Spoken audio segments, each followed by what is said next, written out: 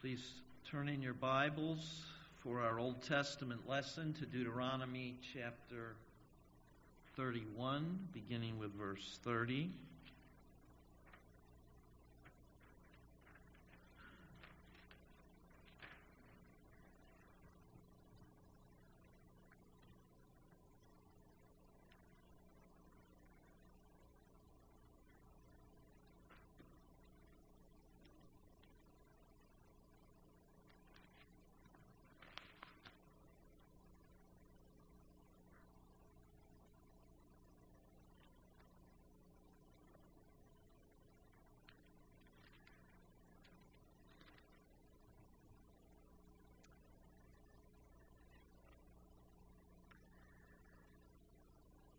God preserve this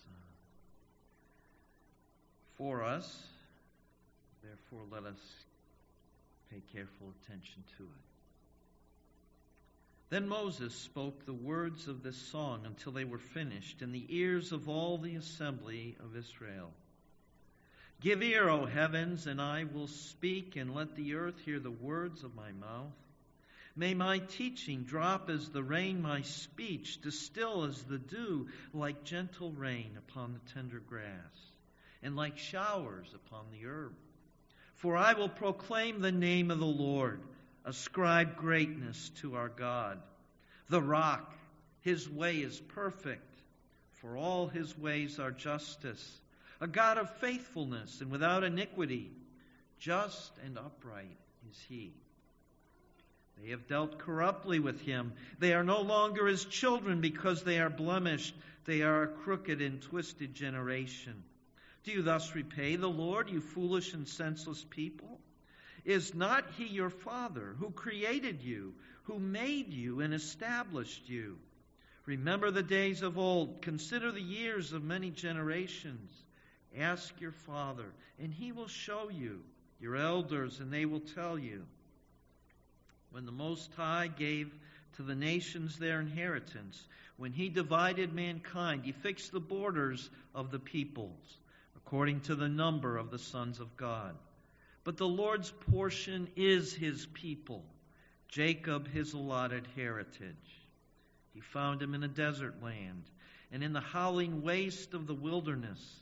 He encircled him, he cared for him, he kept him as the apple of his eye. Like an eagle that stirs up its nest, that flutters over its young, spreading out its wings, catching them, bearing them on its pinions. The Lord alone guided him. No foreign god was with him.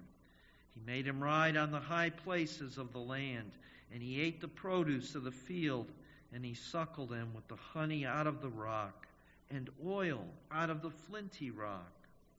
Curds from the herd and milk from the flock, with fat of lambs, rams of Bashan, and goats, with the very finest of the wheat. And you drank foaming wine made from the blood of the grape. But Jeshurun grew fat and kicked. You grew fat, stout, and sleek. Then he forsook God who made him, and scoffed at the rock of his salvation.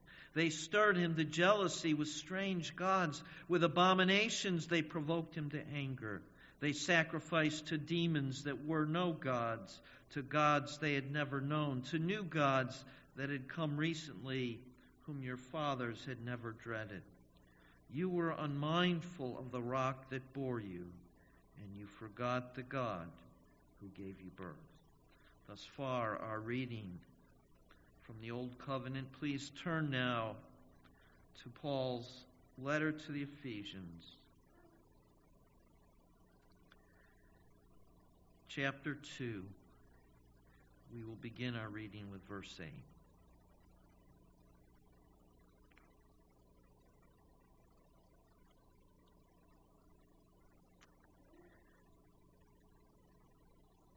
For by grace you have been saved through faith.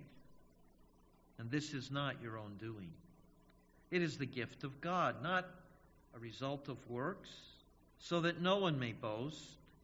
For we are his workmanship, created in Christ Jesus for good works, which God prepared beforehand, that we should walk in them. Thus far, the reading of God's Word. Let's pray together. God our Father, we ask that your Holy Spirit would come now to take your Word and to engrave it on our souls, to open our eyes that we might behold Christ, to unplug our ears that we might hear Him speaking truth and grace to our lives. May the words of my mouth and the thoughts of our hearts be pleasing in your sight, O Lord, our rock and our Redeemer. We appeal to you in Jesus' name. Amen. For many people, life is like the game of Monopoly. The goal is to accumulate as much money and property as you can. Hell is going to jail where you can't accumulate more property. Salvation is either buying your way out or by having a get-out-of-jail-free card, or else rolling doubles, which depends on the roll of the dice. I haven't played in a while. I'm trying to remember these rules.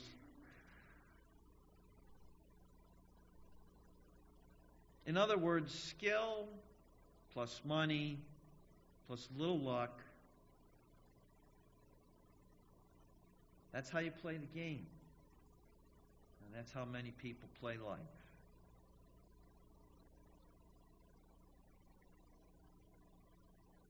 People rely on what they do. People rely on what they have and hope just a little bit of luck will get them through until the end. Well, in our text today, the Apostle Paul has been arguing against that way of thinking.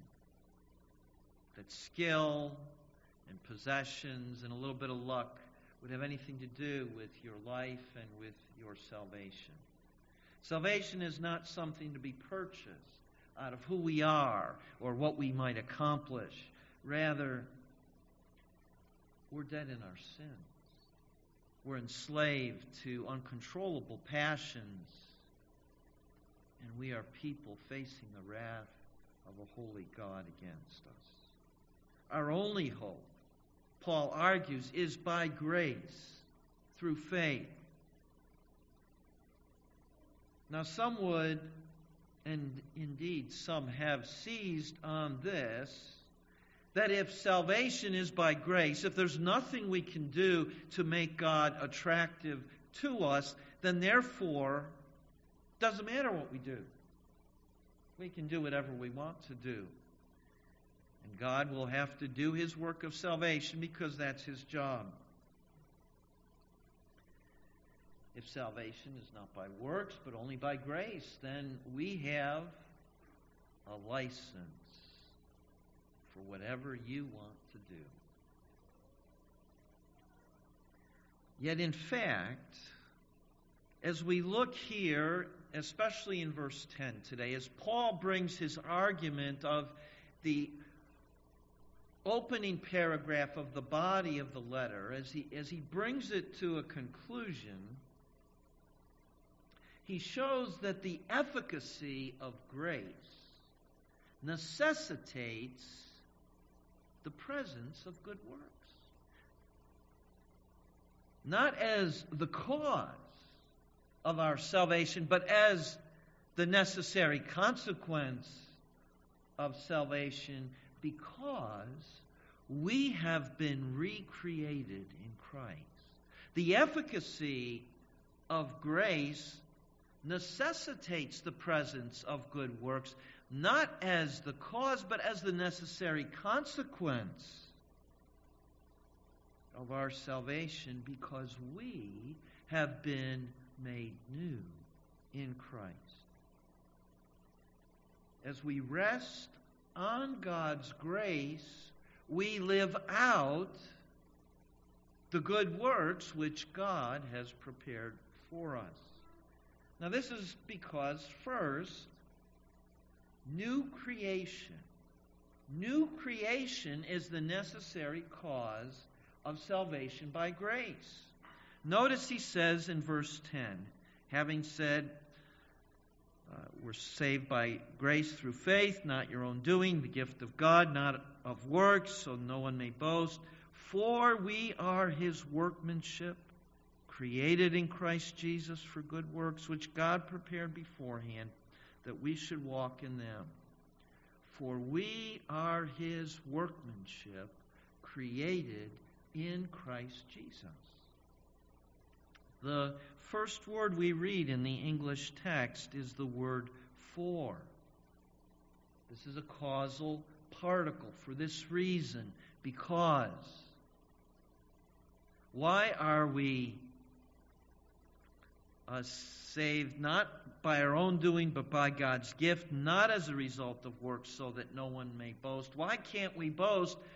Because, for we are God's workmanship. We, that is, those who have been saved by grace through faith. In the previous two verses, he spoke in the second person. You, for by grace have you been saved through faith. But now he's joining himself to them and saying, for we are his workmanship. We, all of us who believe, are his workmanship, his, that is, God's workmanship. And in the Greek text, that pronoun his is all the way at the front. So it literally says, his workmanship we are. Some people would think of Yoda. He would reverse sentences like that. But what it does is it puts the emphasis on his, God's workmanship we are. His workmanship are we. Now that word workmanship in our text is found only 2 times in the Greek New Testament. Here and in Romans chapter 1, verse 20, referring to what God has created. It's not the normal word for created thing, but it conveys a sense of handiwork, of care in crafting, of masterpiece, as it were. Indeed, the New Living Translation translates it masterpiece. The NIV, I think, translated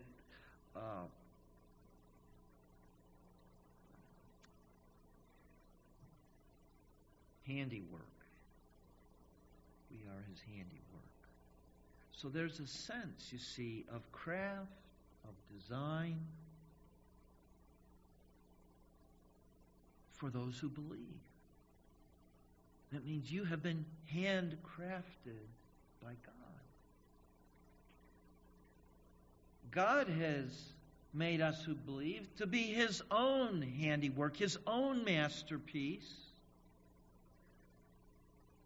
He's made us who previously were dead in our transgressions and sin, who were enslaved to passions over which we had no control, who were under God's verdict of wrath and judgment. But we now have been handcrafted by God, created in Christ Jesus to be God's own masterpiece of grace. You know, you think of an artist, whether someone is painting. For someone like me who's not very artistic, it just amazes me and humbles me how with just a few tubes of paint and a brush, such a beautiful picture can be created. Or when I listen to music, and hear words and sounds come together, whether we sing hymns or whether we sing a text that, say, Seth or Katie have written. It just astounds me that they were able to put all that together and produce something so wonderful and something so beautiful. And you see, in salvation, we who believe are God's work of artistry. And the fact that there is a new creation. Indeed, it says we are created in Christ Jesus. We have been created in His sphere, as it were. We have been joined to Christ. And in being joined to Christ, we've been made new.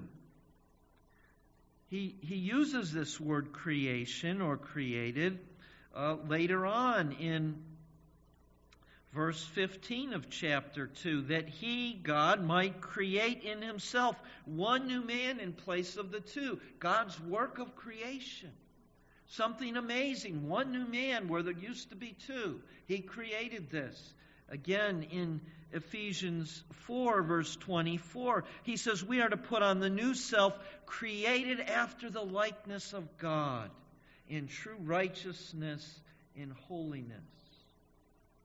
In his second letter to the Corinthians, as we have called it,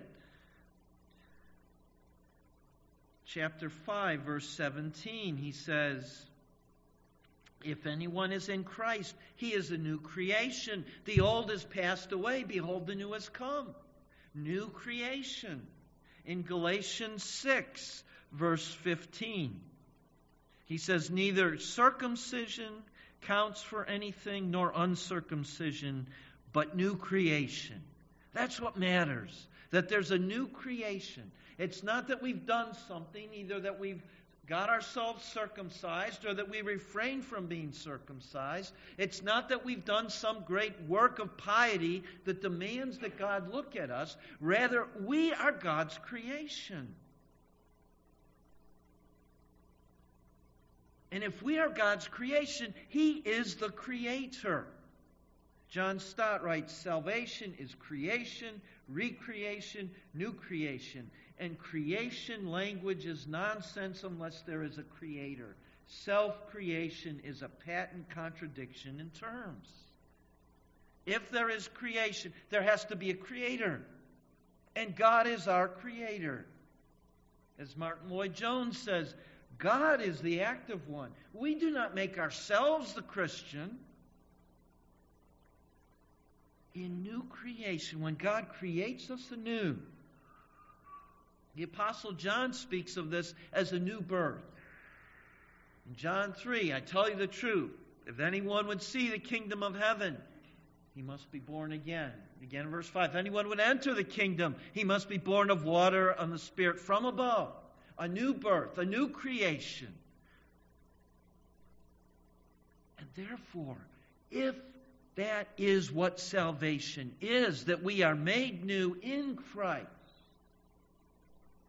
it has to be by grace.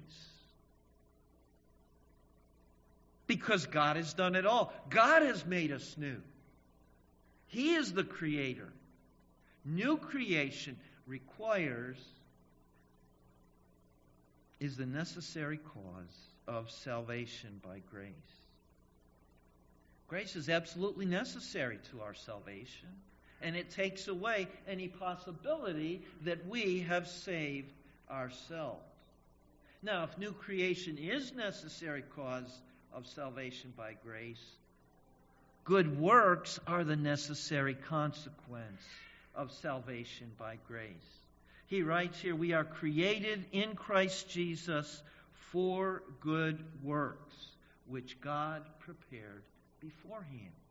We are created in Christ Jesus for good works, which God prepares beforehand. There's a little bit of a word play here. He speaks of us being God's workmanship. We are God's work for good works. He's trying to get it firmly fixed in our head. We're not saved by works. But we are saved for good works. Not by works, but for good works. There's that word for again. Though actually it's a different preposition, but it's a preposition that also conveys purpose. Salvation by grace is not a license to sin.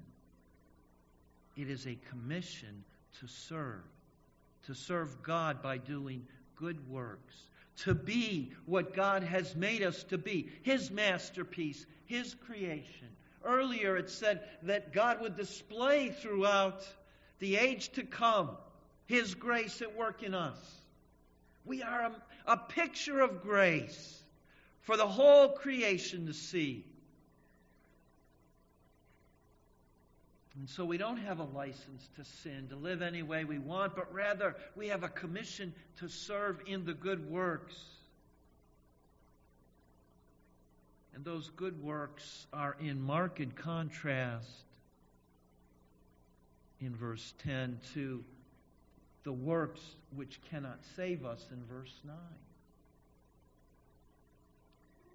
We are not saved by works, but for works. J. Armitage Robinson writes this. It says, not of works, but unto works. The divine purpose is not achieved apart from the good works of men. Only it does not begin from them, but leads to them. They are included in the divine will for man. They are ready for our doing, and we are created to do them. So you see, there's no contradiction between saying that we are not saved by works, but only by grace, and saying that we are saved for good works. Being a new creation is a necessary cause of salvation by grace, but good works are the necessary consequence of salvation by grace. And in order to drive that home even further, that we are created in Christ Jesus for good works, he goes on to say, which God prepared beforehand. Which God prepared beforehand. Now there's a little bit of an echo here to what he had previously stated in his great word of praise, his doxology, in chapter 1, verse 4, where he said, even as God chose us in Him before the foundation of the world, in Christ, before the foundation of the world, so that we should be holy and blameless before Him. He chose us before the foundation of the world. He chose us in Christ before any of us ever existed, in order that we should be holy and blameless when we did come into our existence. God prepared beforehand good works.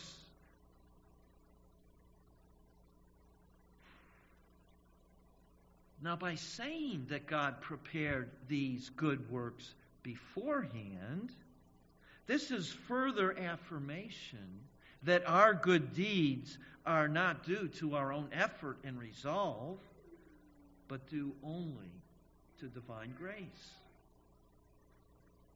Because God had prepared them before we even did them.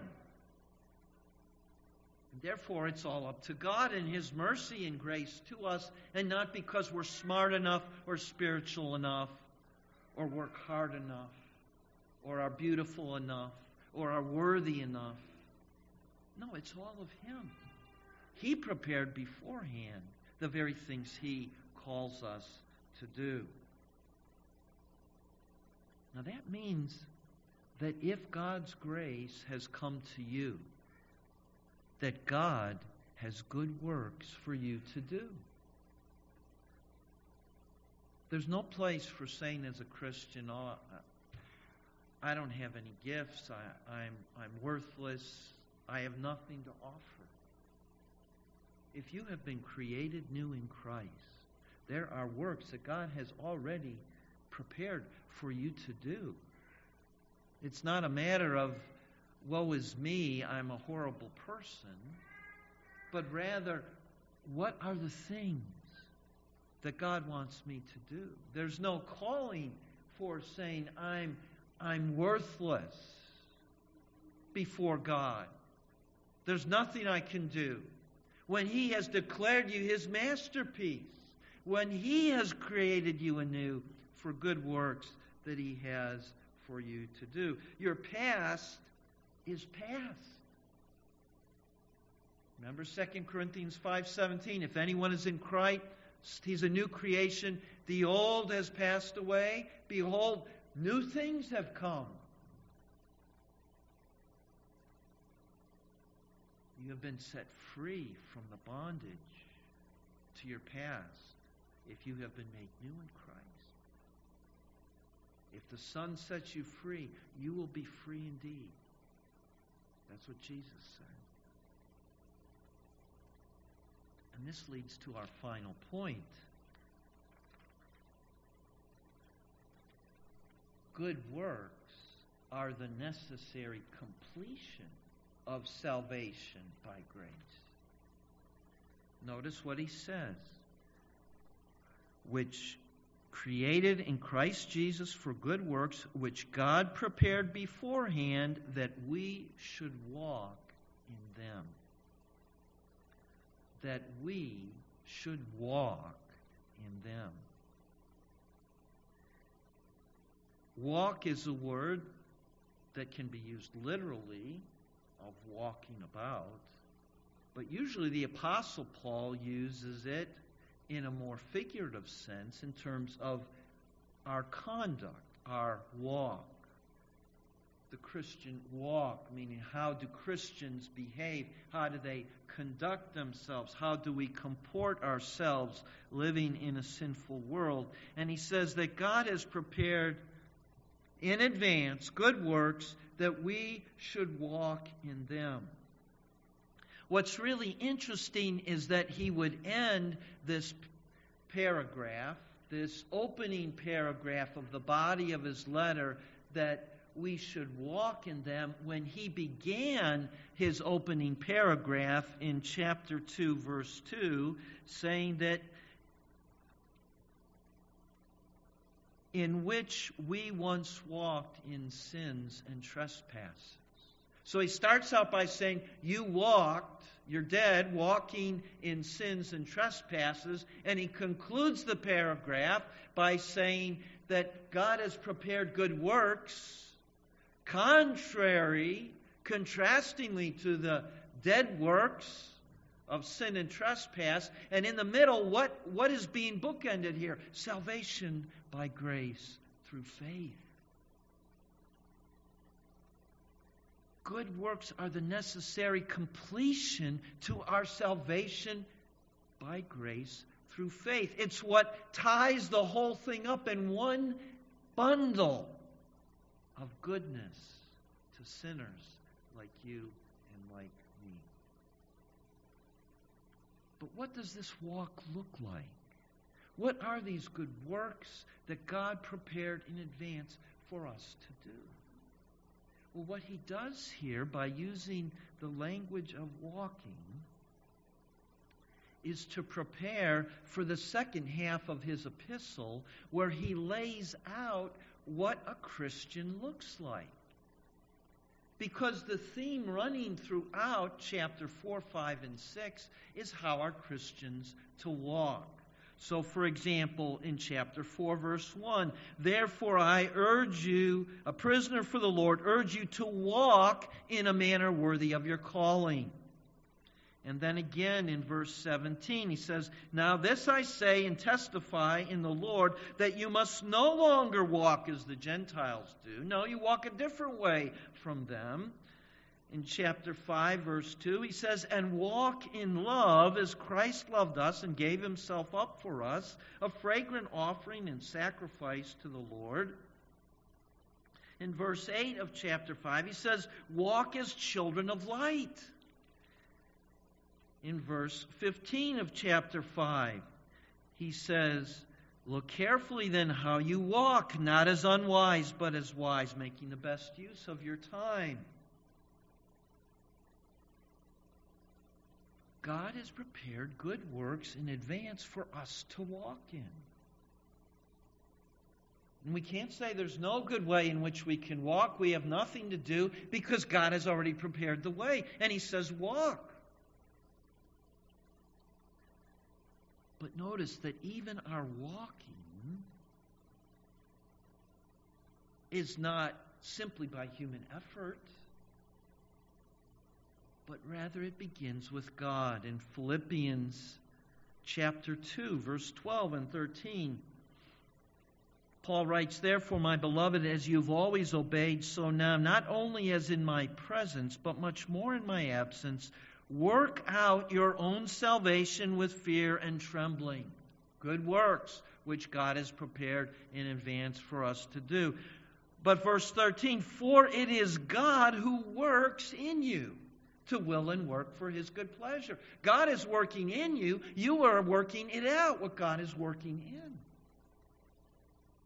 But you see, it is as we work it out that our salvation is brought to a completion. It's not merely that God has prepared the good works, but now those good works are being revealed as we live them out and work them out.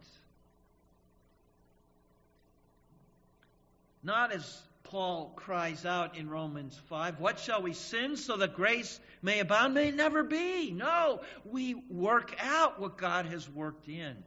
He has made us a new creature. He's made us to live. He's taken us out of death from sin and given us life by His Spirit.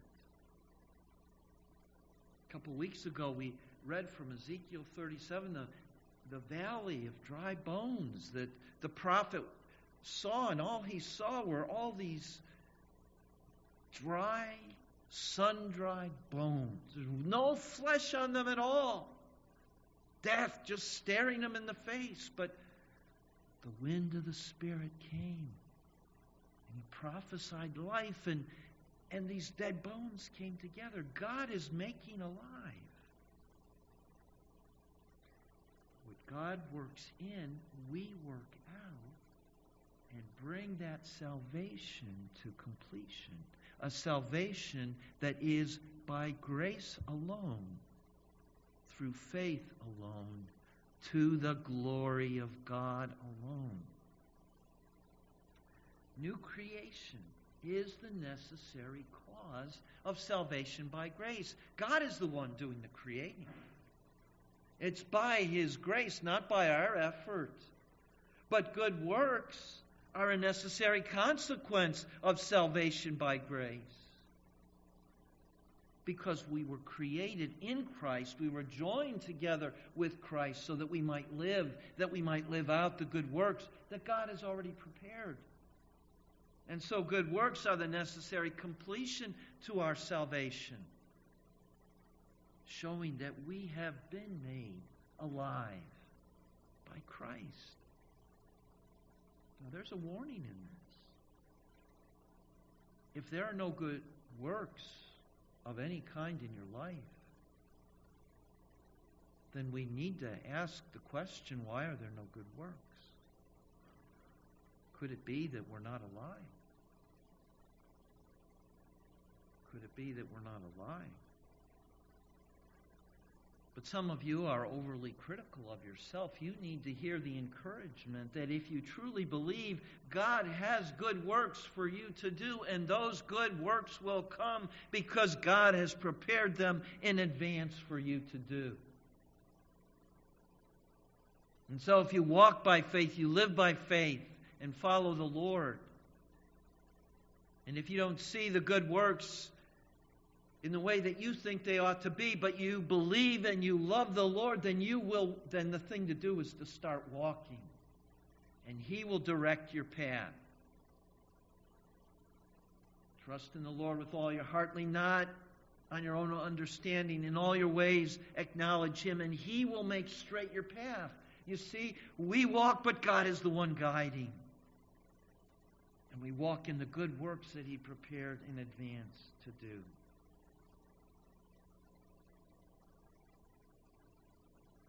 Peter O'Brien writes, "It is God's will that those who belong to the new creation should be characterized by a lifestyle which ultimately reflects His own character and action." That's what God wants.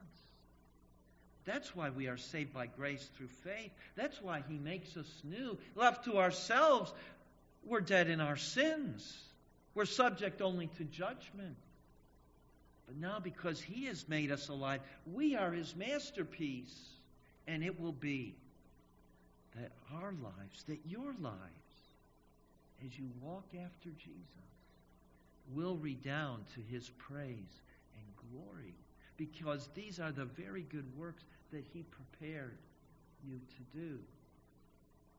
When a craftsman when Stradivarius made one of his violins, he made it to produce a certain sound.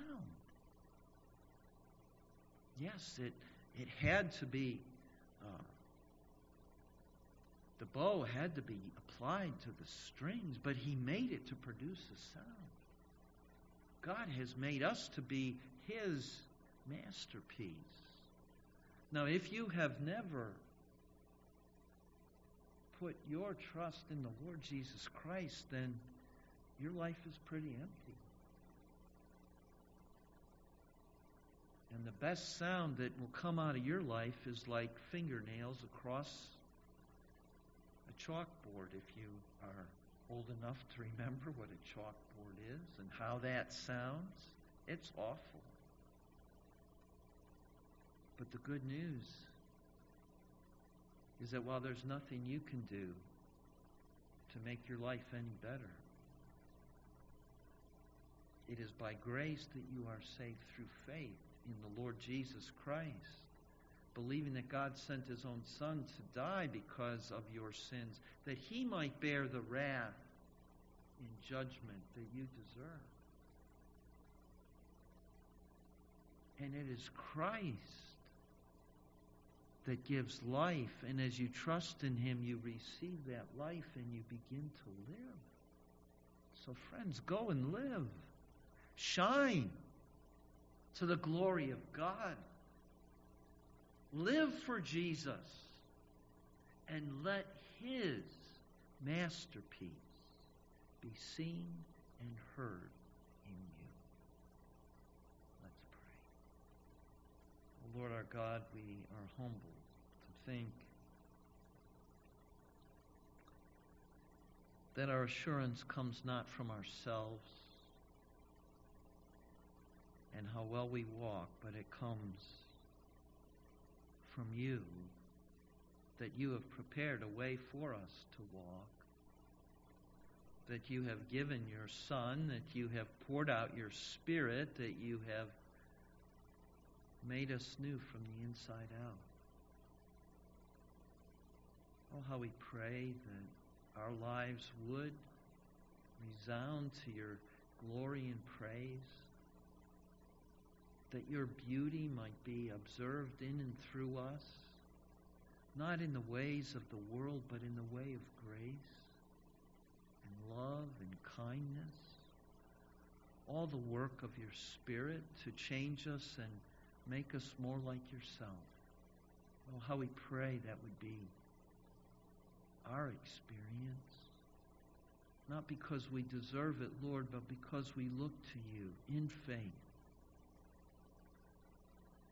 And because we so trust You that You will do these things in us according to Your word of promise, that we will now begin to walk after You and to live for You. Oh Lord, we believe, help our unbelief, and be pleased to see Your reflection in us, in this world. How we thank You that one day, when You return, we will see You as You are, because we will have been made like You. Help us to take those first steps. or second steps or fifth steps, but help us to take those steps today in love and obedience by your grace.